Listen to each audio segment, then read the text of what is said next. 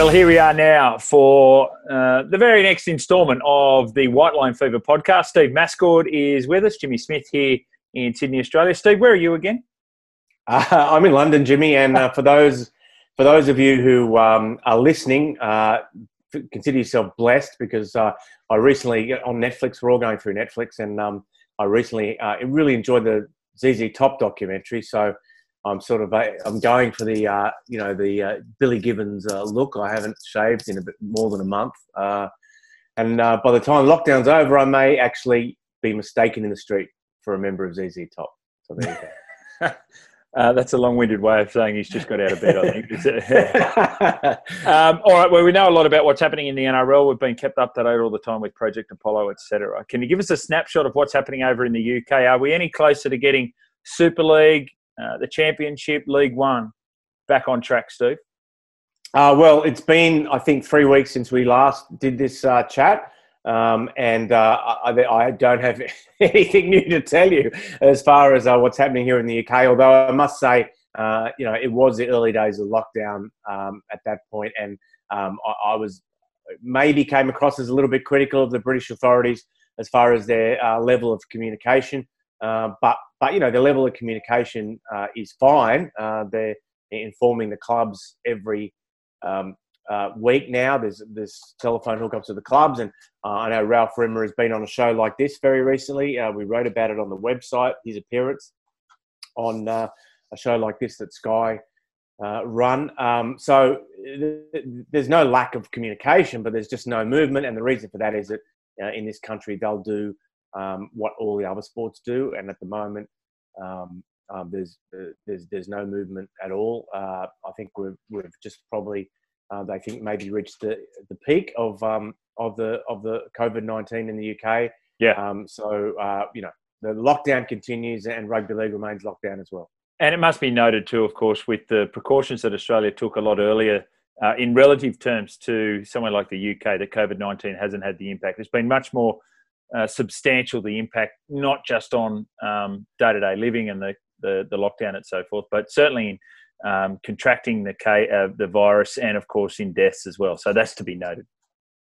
Yeah, well, we're in London now, and we're on the fourth floor of an apartment building, and people here, it's not quite like Hong Kong or maybe some other cities, but it's very densely populated, and so unfortunately that leads to greater infections and greater danger. So the idea, like as Ralph Rimmer did say, no sport is going to strike out on its own and make a decision when it's going to return in this country. It's going to be led by the government. And equally, you don't want to be talking about coming back too much either, because the public opinion, is more, focused on people's health, not on sport. So again, there's that kind of like you talk about herd. They talk about herd immunity when this started in the UK. Well, there's sort of a herd mentality when it comes to sport and when it returns in this country. Steve, how solvent are Super League, the RFL? I don't know, but I do know that that they have asked the RFL for help, and of course you can't have two bodies from one sport asking. Sorry, the RFL have asked the government for help. You can't have two bodies from one sport going to the government. So this has led to some speculation that the RFL and Super League may, I guess you would say, recouple, de-divorce, and that there might be more of a unified front out of this. Certainly, the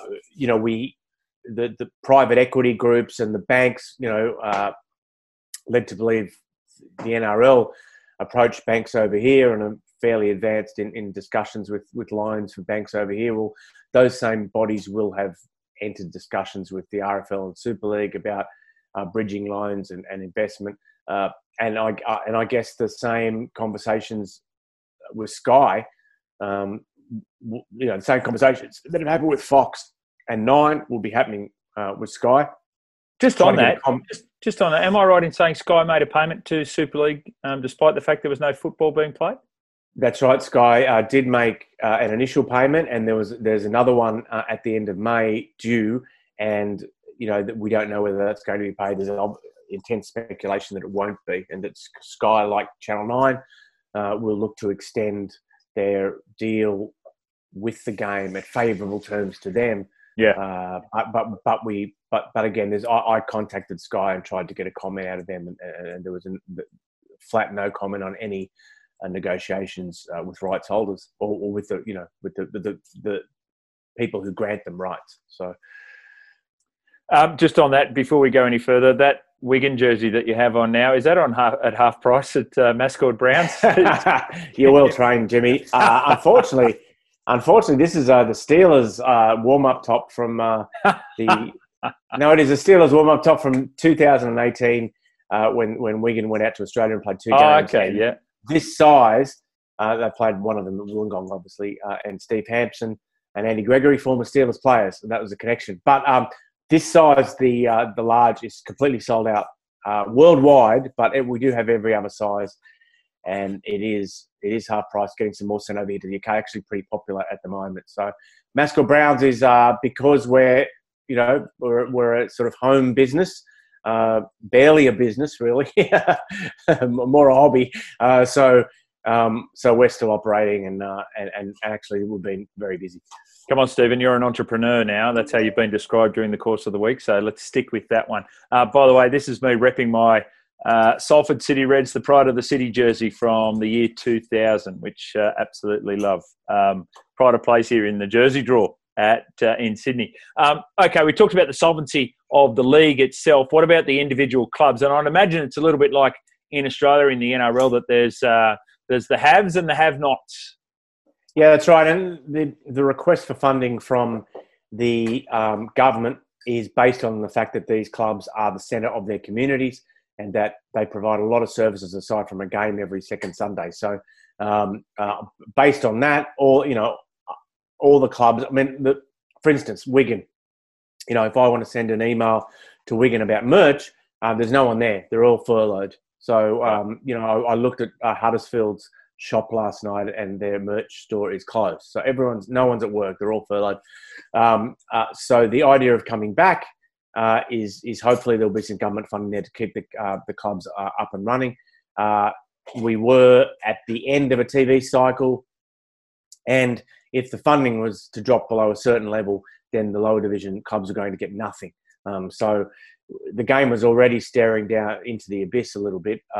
Whether this pause makes things worse or whether there's a way to make it better, we don't know.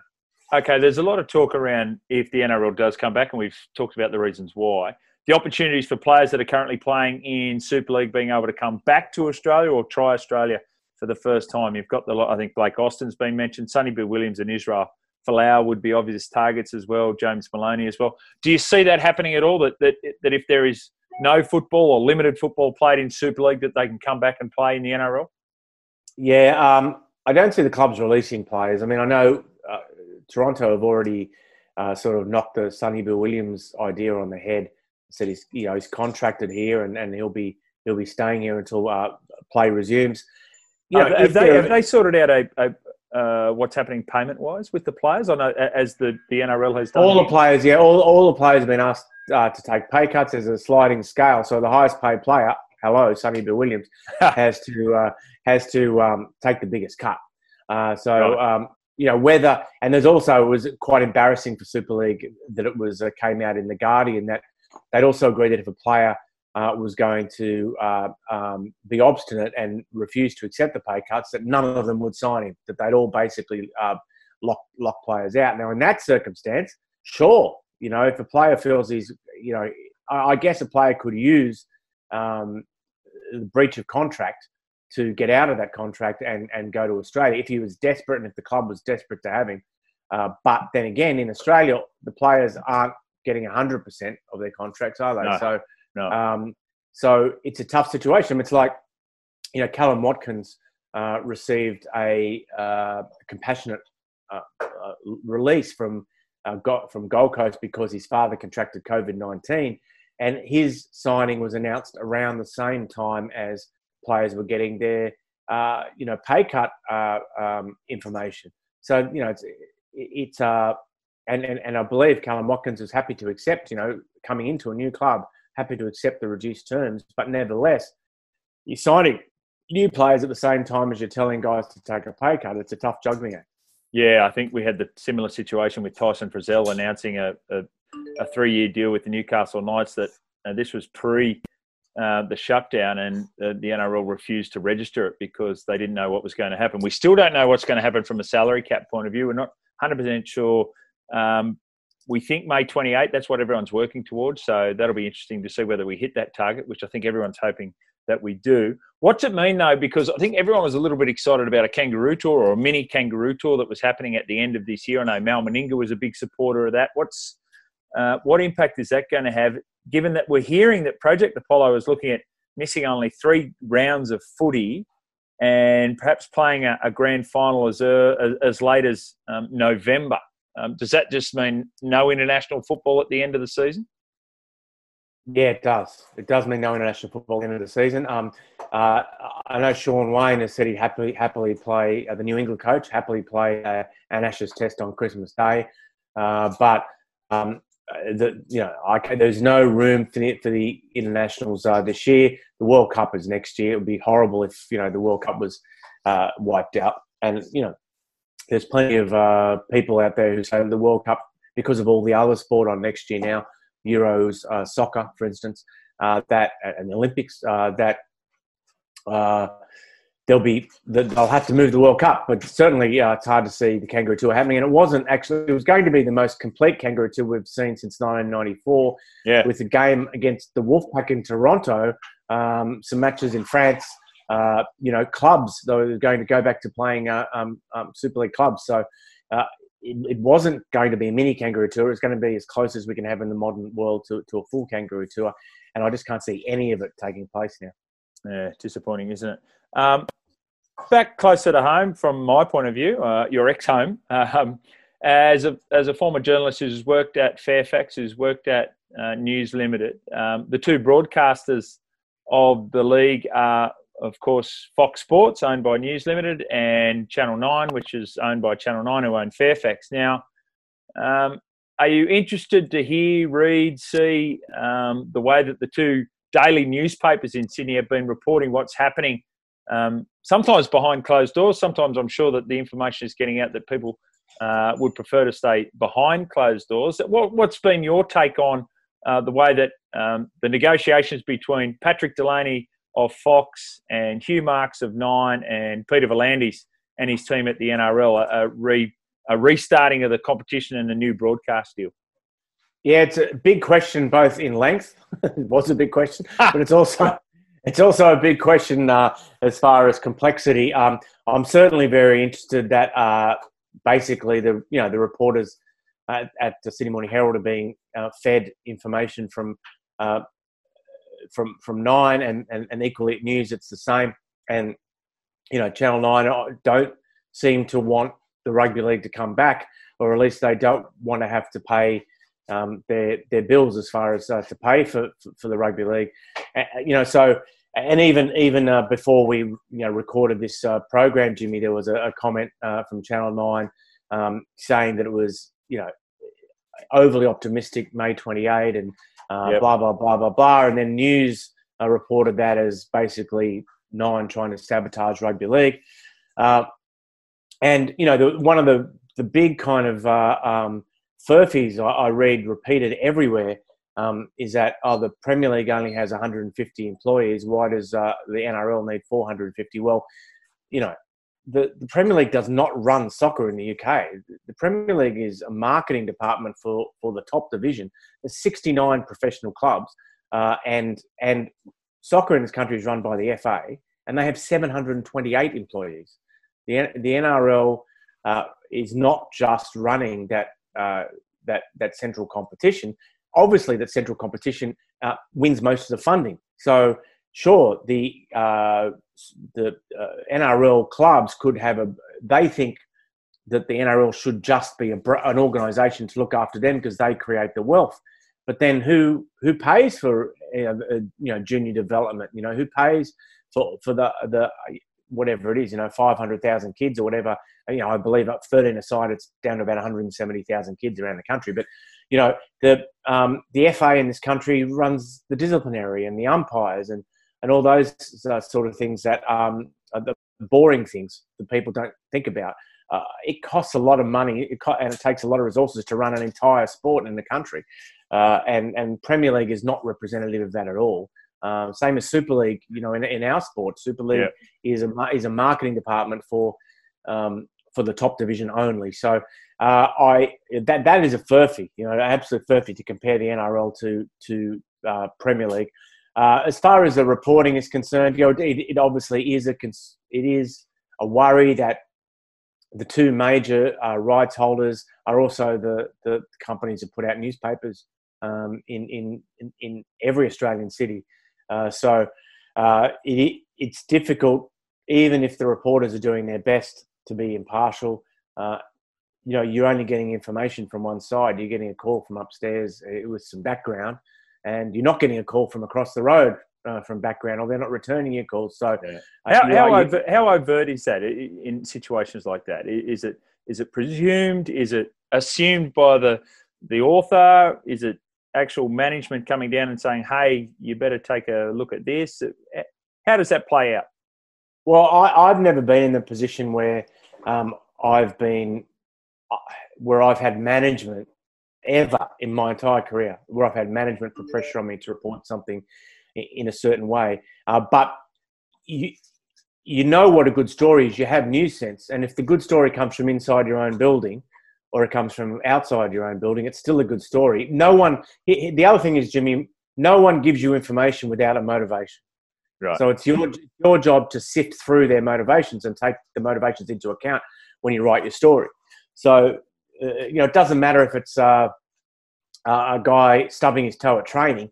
The guy who's rang you and told you has got a reason to ring you and tell you. So, you have to sift through his motivation in the way you report it. So, as far as it being overt, as I said, I know at Fairfax, if you look at, and I've recently been going through all of, the Fairfax reporting during the Super League war, and it was a constant source of annoyance to the ARL that Fairfax didn't take their side. Again, that Fairfax covered Super League equally. And so, I'm not sure that there's an overt, the reporters are sitting there going, I've got to push Channel 9's line. But if they're only getting their mail from Channel 9 because Hugh Marks or Hugh Marks' representative is actually ringing them and giving them a good story that's going to be a front page or back page splash, then they're going to report it. As far as the news limit is concerned, I don't know. I worked there for 3 years. I never had anyone from management ring me up.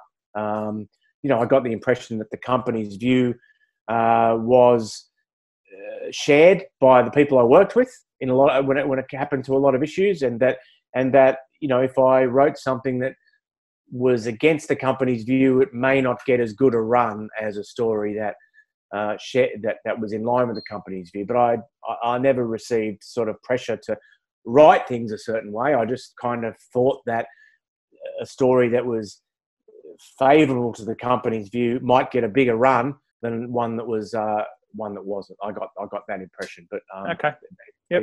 Yeah. All right. I want a couple of last things to finish with. The final one will be Todd Greenberg and his exit. Of course, you had your Jerry Maguire moment, and it was all inspired. It was the opposite. Show me the no money. But before we get to that, give us your thoughts on what does the game of rugby league look like in England in 1 year's time? That depending on what happens, of course, club survival, RFL back with Super League. What do you think league in the UK is going to look like in 12 months' time? Well, the big thing that's supposed to be happening next year is that, I think from anyone's point of view, as far as being radical, is Ottawa coming into League One and New York beginning to play games. You've got to wonder in this environment how a club like New York, particularly, are going to get funding, are going to get sponsorship and investment to be able to fulfil that promise. Ottawa are, plugging away at the moment. I did see a story that Eric Perez said that it's business as usual. Really, we're lucky that we didn't start this year, and we don't have all those overheads. So I think so. I think there is some argument that we may go back to 2 divisions and not 3, and that some of the clubs might fall off the bottom of the League One. Here in London Scholars have lost their owner and chairman, and they are battling on. They're going to continue with the other guys who are involved, but the main financier is gone. So you'd have to go, well, will they become a very good amateur club, as an example? So I think in a year from now, we will have pretty much what we had at the start of this year, I think. But that depends on the government funding. But it will look a little bit different. And perhaps, a very interesting question was asked by Dave Woods of the BBC of Mark Evans, who former CEO of Melbourne Storm, English guy, a rugby union background. If rugby league goes back to being part-time, would that be so bad in this country? And Mark Evans said, yeah, it would. He said, telecasters, sponsors, investors, they'd be turned off by that. And you would just have, basically Super League would become what the championship is, which is, very much spectator-based, very, very local, very little national publicity, all that sort of stuff. So we hope that doesn't happen. We hope that Super League stays full-time. The Wolfpack, everyone's asking about the Wolfpack. My understanding is that it's tough times, but they'll be back with everybody else. They're able to continue. So I think in a year's time we have, maybe what we had at the start of this year with a bit of a haircut, which right. I'll also have one by then. Oh, so. Please. And finally, Todd Greenberg. I think I don't think it shocked a lot of people. The timing may have been caught a few people by surprise. We've also had Raylene Castle from Rugby Australia, who has also resigned.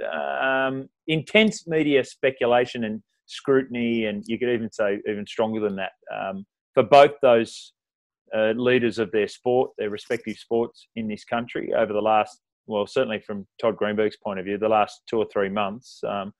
What was your take on Todd Greenberg's resignation? And part 2, how do we remember the Greenberg era? I obviously was quite outspoken when Todd was appointed because the Ben Barber stuff happened immediately before, and I felt there was a degree of accountability there that wasn't taken. It was surprised that the NRL Integrity Unit found that appointment could go ahead. But having said that, I haven't really had enormous problems with the policies of the NRL since Todd was appointed. I liked the push towards inclusiveness. I think the bunker, people hate it, but it was necessary and it does its job pretty well. I think Peter V'landys comes across as somewhat autocratic, and it was probably any CEO would have had to deal with that sort of micromanaging and that oversight from the new chairman, and it would be difficult for any CEO to deal with.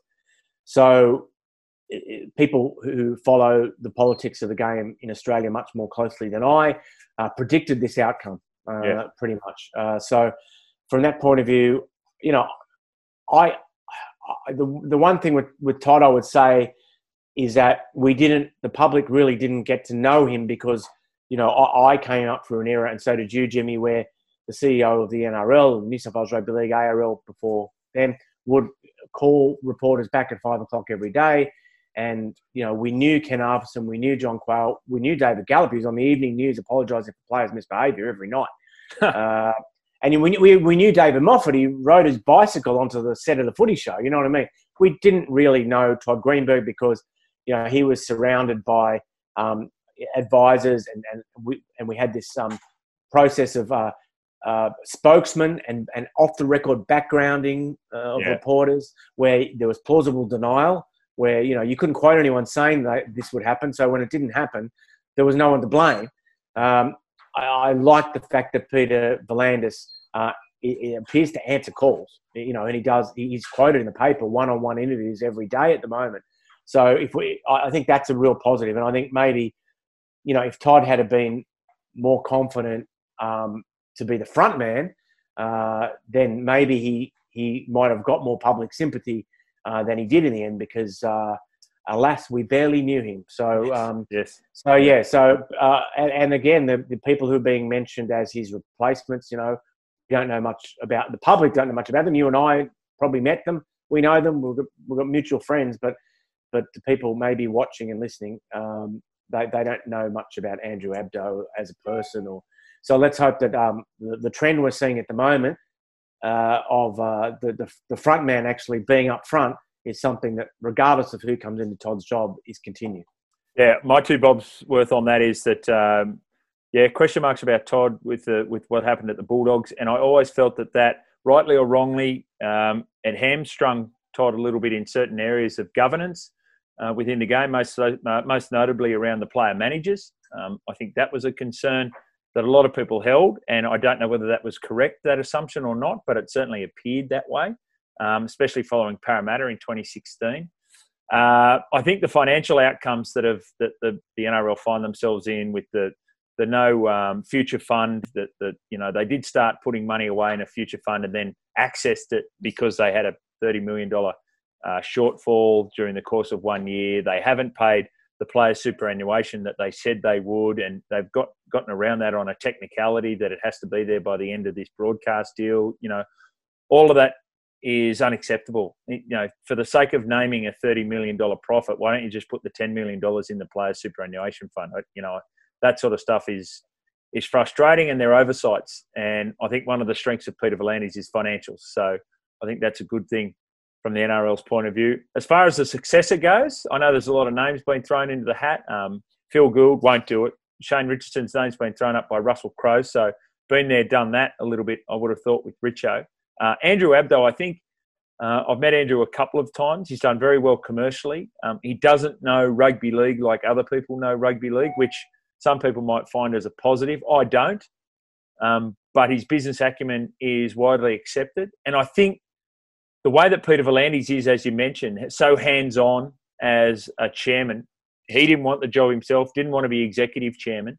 But the fact that he'd be able to go there for the next 2-3 years and guide Andrew Abdo through the initial stages of a CEOship, I think is actually not a bad outcome for the game. And it's a time when I think a lack of knowledge in the game will be accepted because of the influence of Peter V'landys. So for what it's worth, if they came out and said in 2 weeks' time, hey, we've done it, they won't do it in 2 weeks' time. They'll do a worldwide search and then find him down the corridor, which happens in a number of sports. But they'll do their worldwide search, and if they ended up at Andrew Abdo, I wouldn't be upset.